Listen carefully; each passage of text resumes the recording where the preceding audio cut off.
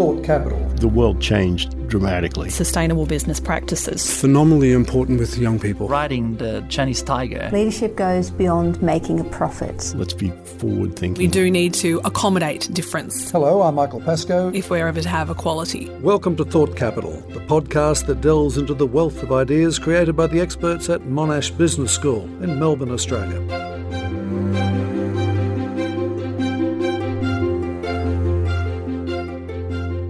Digital disruption, the fourth industrial revolution. It's here and changing how we work and live. How is the new technology of artificial intelligence, robotics and the Internet of Things different from anything we've experienced before, and how will it impact our lives? What we're seeing now is that job loss isn't just people losing their job, they're losing their future. And I think that's what's leading to the despair, is the fact that you're not just losing your job temporarily during the downturn, it's gone forever, and people are recognizing that it's gone forever. Simon Wilkie is a professor of economics and the newly appointed Dean of Monash Business School. He spent 35 years doing research in the US. Among his topics, a focus on the economics of the communication industries. He has served as chief economist for the US Federal Communications Commission and as Microsoft's chief economic policy strategist for 4 years. So, who better to talk about artificial intelligence, big data and the future of work? Welcome to Thought Capital. Professor, the fourth industrial revolution, how do you define that? The fourth industrial revolution is really about the transformation in the way that businesses, governments and enterprises operate due to a confluence of various technologies coming together. In particular, the mass adoption of sensors is generating vast amounts of data that were not available before. Cloud computing means that now that data can be stored and analyzed. Thirdly, the advances in artificial intelligence in the last few years have been quite dramatic. And finally, the large part of it is the communications revolution. So everybody can carry a smartphone. The cost of connectivity in terms of data have plummeted. So we can now have the Internet of Things. Together, this amounts to a revolution that I like to call universal ambient intelligence. That is, if you think about the third industrial revolution, the rise of computers and IT, that was really about democratizing the access to computing power or information, but it wasn't about democratizing intelligence. In terms of the outcome, though, how is the fourth different from the third? We didn't really see that much radical transformation in the economy through the third, right? We saw some tasks being automated, some tasks going away, but we didn't see massive structural changes in the economy. We didn't really see massive dislocation. Now, that's what we're seeing. We're starting to see transformation in the way businesses operate, transformation in the nature of organizations, transformation in the nature of work. The canonical example would be something like, Airbnb disrupting the hotel industry, or Uber changing the way that people view transportation. We're seeing transportation now viewed very much as a service rather than buying an asset like a car. Is there a payoff, though, in productivity? You're still, whether it's a taxi driver or an Uber driver, it's the same job. Are we getting a payoff for these revolutions? That's a great question. The economist Robert Solow used to joke, you can see the benefit of computers everywhere except in the productivity statistics. The same thing happened with the first industrial revolution. When we developed the steam engine, we actually didn't see any pickup in productivity.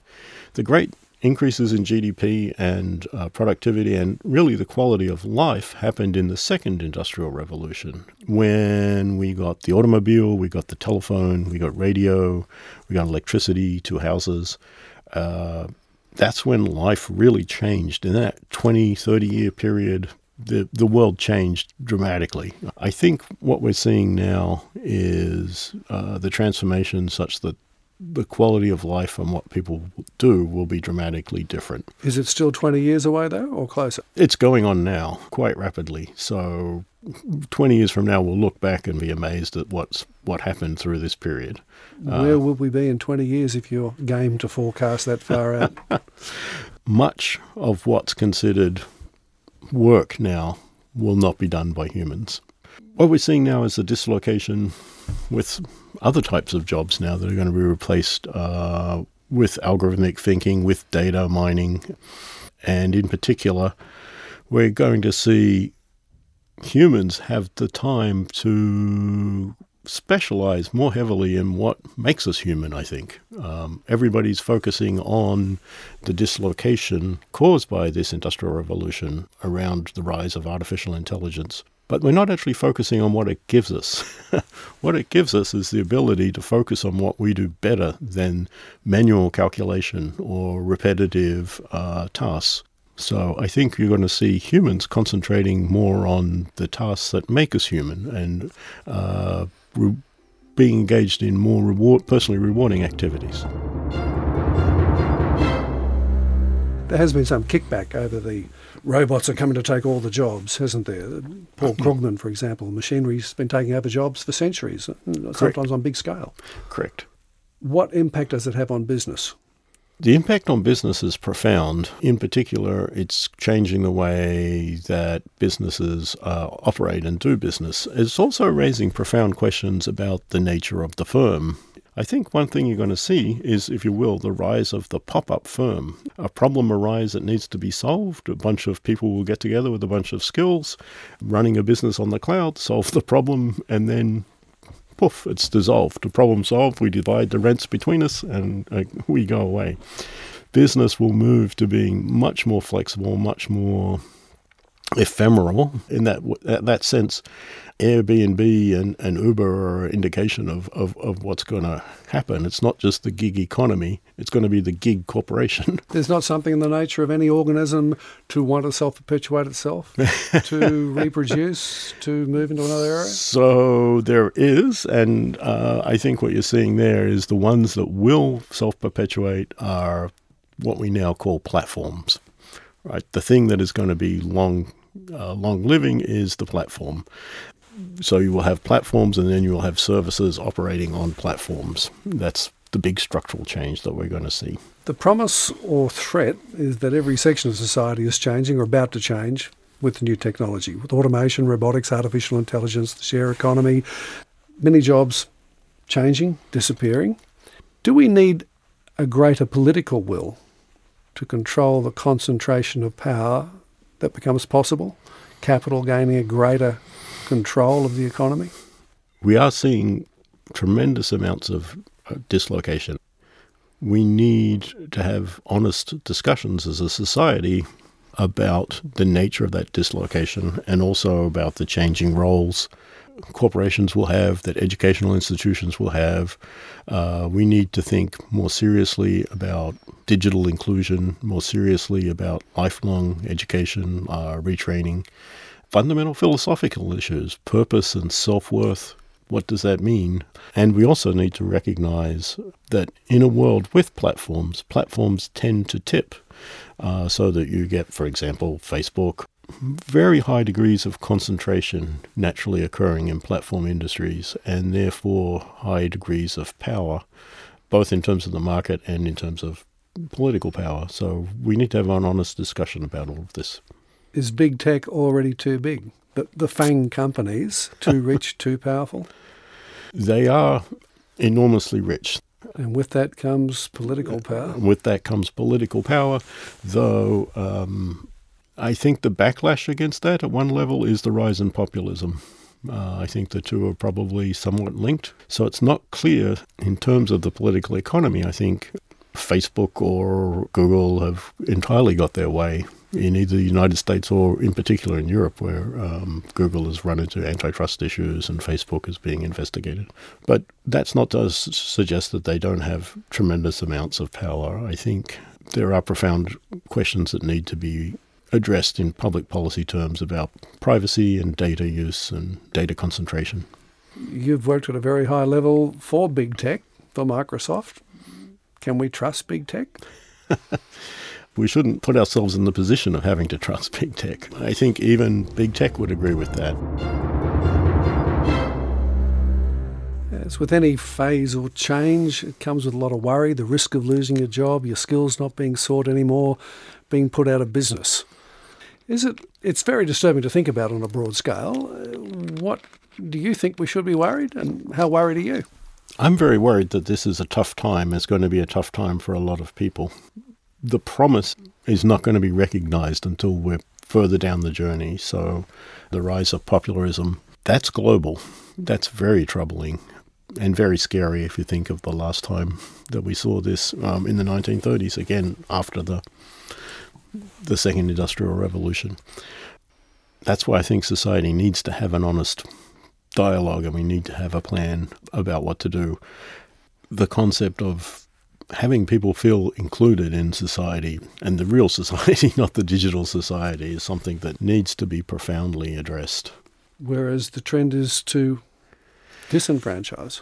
The trend has been to disenfranchise. I've been in the US for a long time, and so I'm more familiar with the situation there than I am in Australia, only having been back here for a little while. But there we're seeing very troubling trends. In particular, you might have heard that for the first time since the first Industrial Revolution, life expectancy is falling. It's being driven entirely by one segment of society, the lower educated whites. The root cause being isolation and despair. So increases in suicides, increases in alcoholism, increases in drug deaths through the opioid problem. So what we're seeing now isn't just people losing their job, they're losing their future. And I think that's what's leading to the despair, is the fact that you're not just losing your job temporarily during the downturn, it's gone forever. And typically the option is to move into a lower paying service job. And what we're seeing is the increase in employment in lower paying, less satisfying service jobs. So we need to recognize that that's going on. We need to have a plan to transition to more satisfying jobs. As the data is exploited, those who own the data become more powerful. The people at the bottom of the chain less so. Do we have to look at something like a universal basic income? Do we need that sort of fundamental change to avoid the further rise of populism? That is currently Silicon Valley's preferred solution, right? There are many people there who think, as we displace people, tax us a bit and then put the money into a fund and have universal basic income. That's an interesting idea. I don't think it's a panacea. I actually think the issues around self-worth and value and seeing a future for yourself and contributing to society in a way that generates self-esteem is not solved by universal basic income. So I think it's part of the solution, but we need to have a more profound social network than just the monetary security blanket. I think we need a more profound social interaction. We've been looking at the downside mainly now. Yeah. What's the upside? What excites you about this revolution? Tremendous opportunities for increases in human health. Let me give you an example. There's an app you can put on your smartphone. You can take a snap of a spot on your skin. It takes that image back to the cloud and analyzes it and can tell you with 97% accuracy whether it's a melanoma. The best skin surgeon in the world is about 95% accurate. Your average GP is about 70% accurate. So what we've done is democratize what was previously very expensive intelligence, very expensive analytics that were available only to wealthy people in Beverly Hills. And we've made it available in the bush in Africa, right? So health diagnostics is going to improve. We're going to see more competition in areas like insurance and financial products are going to be revolutionized. All of these things are going to increase human welfare and increase health and longevity. The other area that's showing tremendous promise is agriculture with IoT, just much more efficient use of pesticides and fertilizers, really dramatically reducing the harm done there and also dramatically increasing yields. The numbers on that look spectacular. We're also going to see, in the long run, I think, an improvement in happiness as people do move into more rewarding fields of endeavor away from routine, less routine work. Yeah. Which companies impress you now? Obviously, I think Microsoft has done incredibly well. Amazon is just unbelievably data-driven. They're hiring an army of PhDs each year. Jeff Bezos is pretty adamant that He wants people who do data analytics to replace experts, the managers, as soon as possible. But beyond that, I think the automobile industry is obviously an industry that's being disrupted as people move away from owning an automobile to viewing just part of the transportation service package. I think Daimler is really ahead of the curve. I'm impressed with the way Daimler approaches some of these issues. To give you a non-corporate example, the city of Chicago is really data-driven. They have a chief data officer, they have a chief economist, they have a group analyzing their data, even optimizing where they send the rat catcher. There are certain institutions that are leading the way. Whether we like it or not, whether we're afraid of being left behind or not, we have to move forward and adapt. What skills will be important? And what jobs will be around for the next generations? It's not so much skills as the mindset, right? I think you need the ability to be flexible and agile. The skills that are around design, the skills that are around empathy, connecting with other people, the fundamental things that make us human are the things that are going to be more valuable.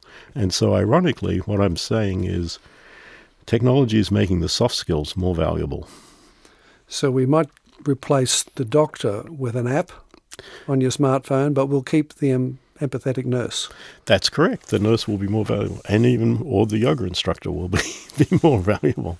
If machines are getting so much smarter, the push now to learn to code, won't AI do that for us if it's any good?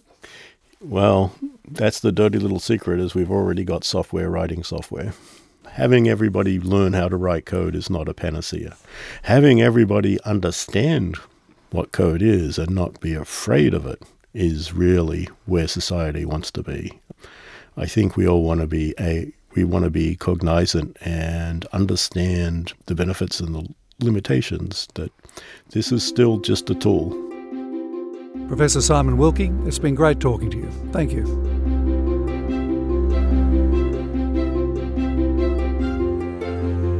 You've been listening to Thought Capital from Monash Business School.